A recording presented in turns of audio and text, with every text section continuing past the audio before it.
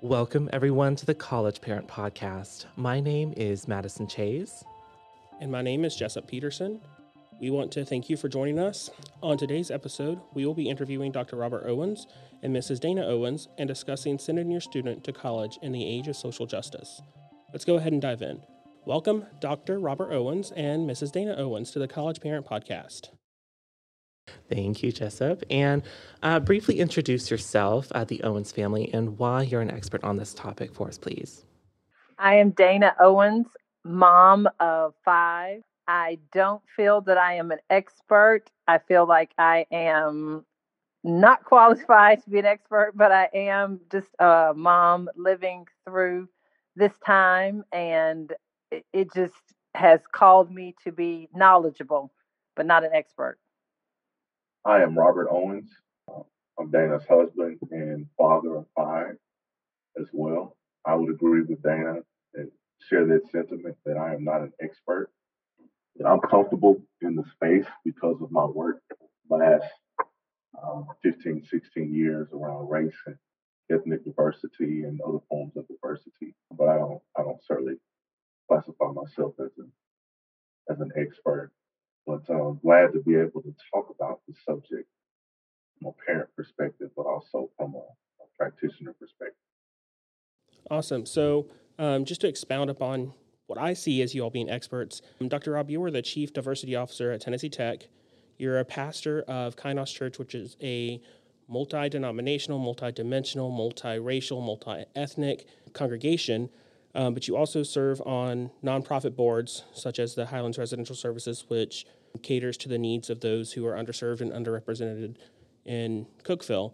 And then, Miss Dana, you are the First Lady and Director of Children's Ministry, also at Kainos. But beyond that, I've seen you both serve that community and serve those students and just the entire community with all the outreach that you all do. So to me, you have a first-hand account of what you see and what happens within the community. So it sounds really important, all the things that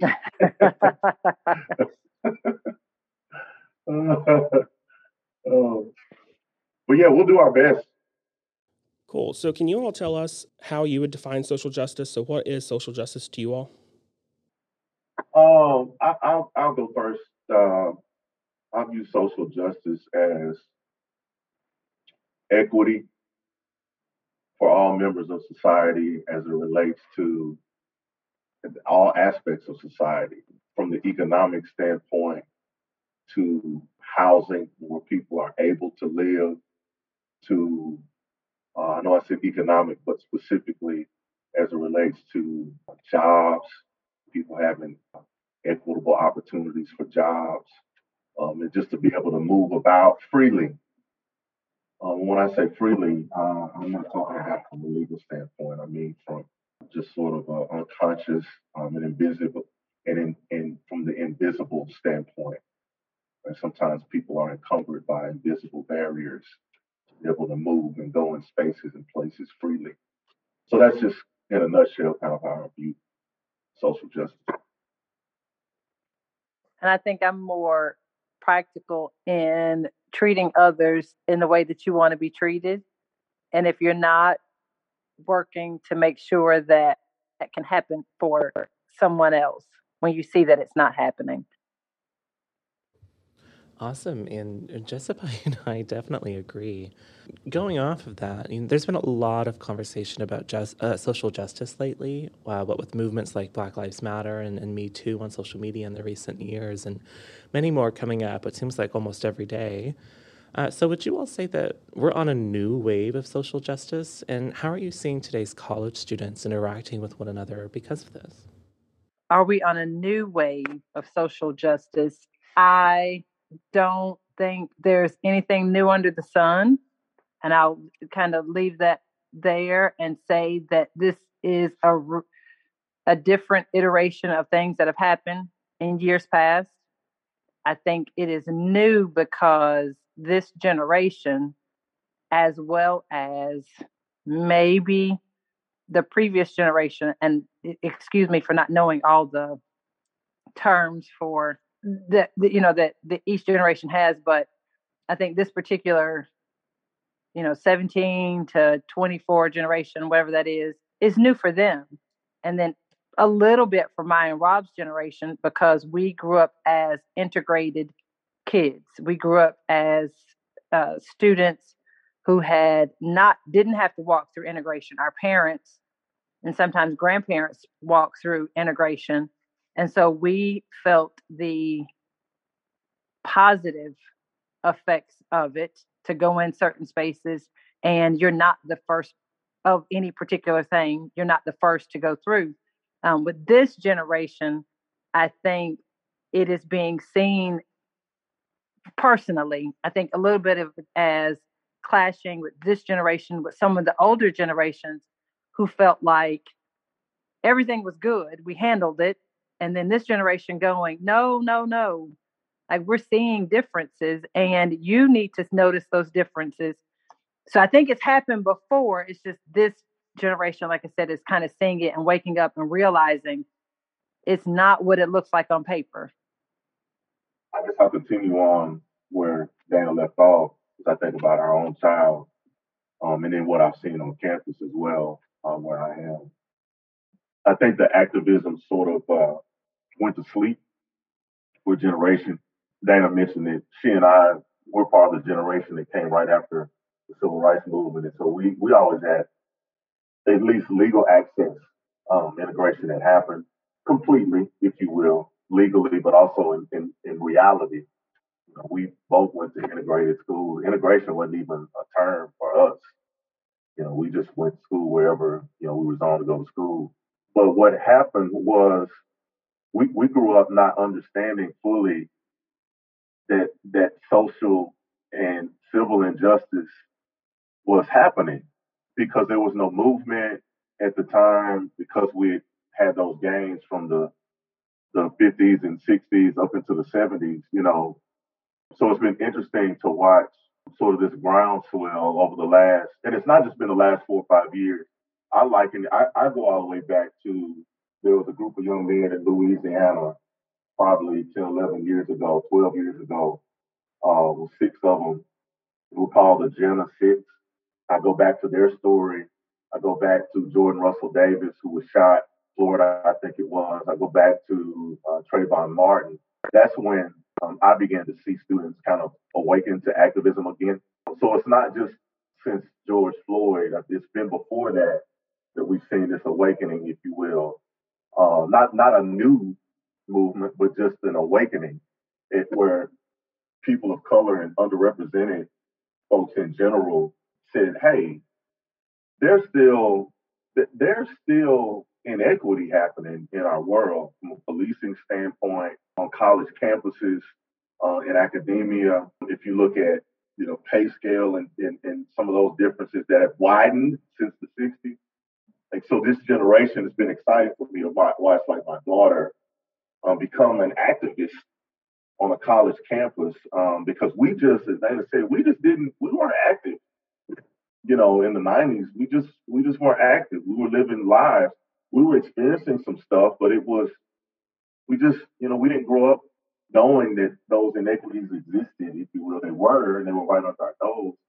So it's been quite interesting to see students now, 16, 17, 18 years old, to really become active, part of Gen Z, and even millennials as well. So yeah, it's not new. It's just different, if you will.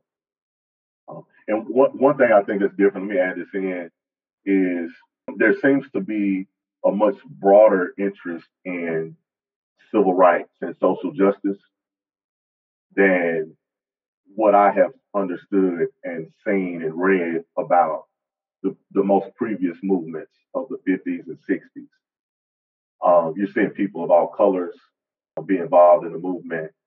And so that's been quite interesting and a breath of fresh air, if you will. And I'll say this, I think it's something that Robert and I have talked about, is most of the movement previously was it came out of many churches. That's right. And so it was pastoral umbrella, if you will, a church religious umbrella, and then students moved their way into those sections and sectors of faith to move this movement, because it was treat your brother the same way you want to be treated. Whereas now there's not as much of that. It's just kind of the student saying, hey friend, on social media in this city and in the next city and at the next college and at the next college, and all their friends and followers, and they can post it immediately and get that response and get that feedback. Whereas before, it might take 2 or 3 months to get something situated and going. Now they can do it in a moment and do things at different places in a moment and not have that kind of religious umbrella to fall under. It's just, I noticed this wrong and I'm going to post about this wrong. I'm going to blog about this wrong. I'm going to vlog about this wrong. And these are my followers and they're with me and we all agree. Similar, because it gets the word and the message out there, but it can just happen so much quicker now because of the access, the technological access, the social media access that the students have. Yeah, absolutely. And I think it's important that you all highlighted that these are not new issues. They're just being communicated in a new way because of social media and the access that everyone has to each other.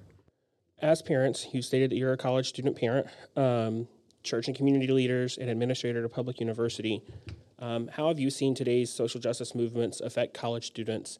And then what do parents of college students need to know to help those students? Yeah, I think the movements have provided a safe space, if you will, for students to be able to speak about their concerns and to be able to find community, and then to be able to galvanize, to feel like they're heard even outside of their locale. Dana kind of hit on that a little bit. What I think is pretty cool is, a lot of what we've seen around, the social movement and the civil injustice movement of now, the last few years in particular, is it's been it's been technological. And what's unique about that is that makes it different from before. Everybody has a voice, and 40, 50 years ago, you had to be someone that had some sort of influence in the community to really be heard. And that's not the case anymore. Our technology basically gives us the opportunity to be heard by masses of people that don't even live near us. So you can be a poor person financially and really have no influence necessarily in your physical space in your community, but you can have a large following in the virtual world, if you will, and have a space and have a people group there. So I think that's given this particular iteration of social justice movement, it's made it a lot more interesting and colorful. The average Joe before, I mean, you had to, if you were going to get some ground, you had to have a group of people around you. You're meeting in churches, you're meeting in community places. That's not the case now. You could be in your garage, you could be in the bathroom posting stuff. And if you're creative enough, you can have thousands of followers on the YouTube feed or Instagram. And that's been a game changer in terms of like actions behind the social justice. I think that's why we've seen a lot of change happen in the last couple of years, because things can happen so much quicker, right?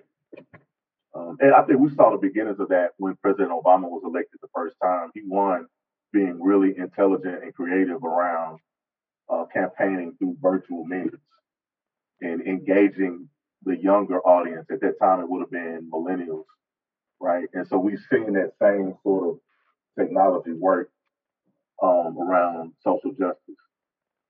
And I think college students then, 50s, 60s, and now have been the crux of the movements, because when you think of those movements that happened then, when you had, SNCC and some of the others, like I think you mentioned it, Rob, that there were different organizations that would just kind of pop up But a lot of the movement in those cities happened because of college students. When you think of Greensboro, when you think of Nashville, when you think of the bus rides, so much of that happened because of students.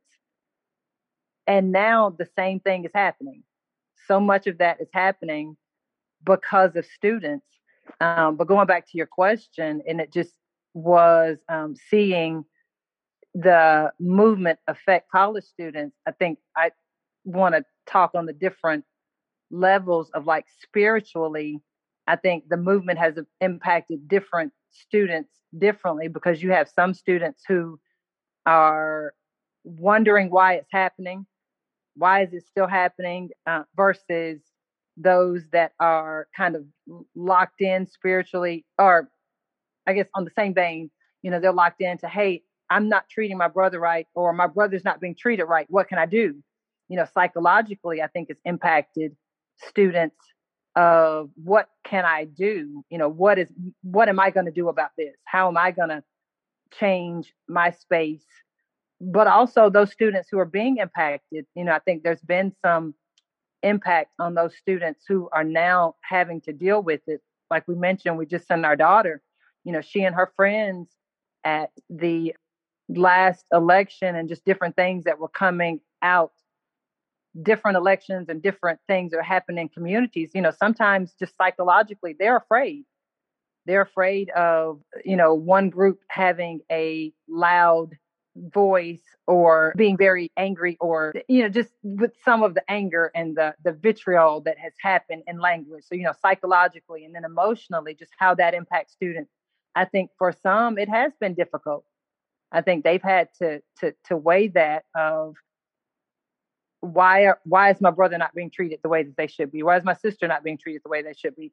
Why are my parents saying this, but I'm living this? I'm seeing this, but my parents and grandparents are doing something totally differently. And so I think it's impacting students on a lot of different levels. And I don't know if that was the direction you wanted that question to go in, but that was the first thing I started thinking, was these students are walking out some difficult things, difficult emotions, and and how to handle what they're seeing posted by a group or a person, maybe even within their household, their family household, versus how it's being lived out. Yeah, absolutely. And that's great. And as we're beginning to wrap up, do you all have any advice just to other parents with students going to college soon, or maybe already in college, about how they can best support them during these interesting times? Be willing to have conversations with their students and give their student or students the ability to talk about what they're seeing. Both, if we, in particular, if we're talking about college students, to talk about the things that they're seeing on campus, talk about injustice that they feel like they've seen or experienced, or maybe have seen or heard about their friends experiencing. And when I say that, I'm talking about students of all ethnicities, gender, skin color, right? Just and being able to be challenged a little bit as parents, and then giving their students the space to explore activism, and to take some chances, and to to make statements in social media, as it relates to politics, or different areas of injustice in society. And if there's some sort of a protest, allowing them to protest, having rich conversation about that, but not necessarily telling them no.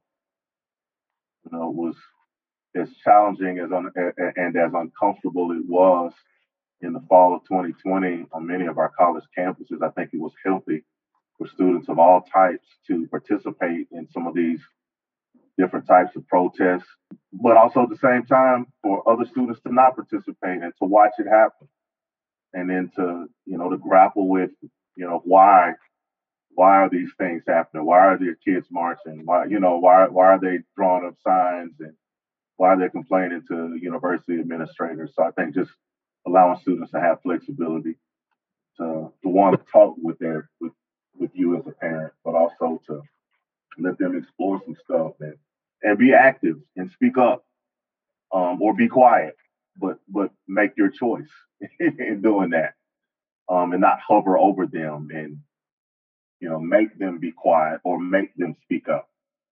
Let them navigate a little bit on their own with some wise counsel, if you will. Dana, what do you think? I agree. And I think as the mom, my heartstrings can sometimes pull and be pulled for those students. And, as the nurturer, I do want to keep my students safe. And so it is very easy as the mom to say, no, don't go, or be quiet, or don't post that. But I do understand what you're saying. And I think it is necessary. I do think they also need to seek forms of help or counseling if it gets to be too much. If the platforms are loaded, and sometimes even shutting down some of those spaces and those voices. I think those voices can sometimes be overwhelming, and they may push or pull a student who may not need to be pushed or pulled in a moment, whether it be spiritually or psychologically or emotionally. And so just understanding that and having that space that if they cannot get that with their parents, that those students that may be listening, or parents that may know of something that may be listening, that they take that and say, hey, find a space, especially on campus, because there are so many resources that are on college campuses, to have somebody to talk to, because it can be overwhelming to deal with just the push or the pull. I would add a couple of other things that come to my mind too, that I would encourage parents to offer to their students. And there be some students that are real as well. You go to school, you go to university to get a degree. Now there are other good things that happen to many students. I met my wife while working on my undergraduate degree. I really found out I got closer to my purpose while working on my undergraduate degree, which was not my purpose, and the work that I'm in now was not what I studied in undergraduate. So there's a lot of good things that you get when you go to school, but most of us go to get a degree. And I think one of the things that I've seen has been tough with the last few years is some students, kind of like Diane was saying, get overwhelmed. They've gotten overwhelmed with the society, if you will. And you always got to come back to what are you here for? And so don't get consumed with social justice. Now, if there's crazy stuff going on your campus, just injustice that you've witnessed, yeah, you need to speak up on that. But you also have to balance it out. Like I came here to get a degree. I got to figure out the best way for me to get that degree. And something Dana mentioned before that I think parents should always hold in front of their student is treat other folks how you want to be treated. And along with that, sometimes you need to treat folks how they want to be treated. So I think parents have got to remind their students of that, and that helps guide them into mature adulthood, in much more of a healthy fashion. And my three things are civil discourse, deference, and diplomacy. Those are the things that I've been preaching to my students. Just hold those things in front. Civil discourse, deference, and diplomacy. Because one of the things that's kind of contrary to the social media move and technology that I think students need to remember is the value of having face-to-face conversation. In all your work around social justice cannot be in a virtual sense. It's a great tool, but the best work comes when you're having a conversation with a classmate or a roommate that just does not see what you see. Having that conversation via social media sometimes is not going to work. And so I think also for parents to remind students just to have sometimes hard conversations and not think about a larger movement, but just like in your space, like trying to make change in that way, face to face with people. I think it's something good for parents to think about with their students as well. Yeah, awesome. Thank you all. I think those are very great tips, very insightful tips to our audience and how they can support their students. So as we wrap up this episode, we want to begin by just thanking Dr. Rob and Ms. Dana Owens for taking the time to be a guest on our show. And if you want to learn more, please check out our The College Parent Podcast episodes on Apple Podcasts or Spotify. Have a great day and see you all next time.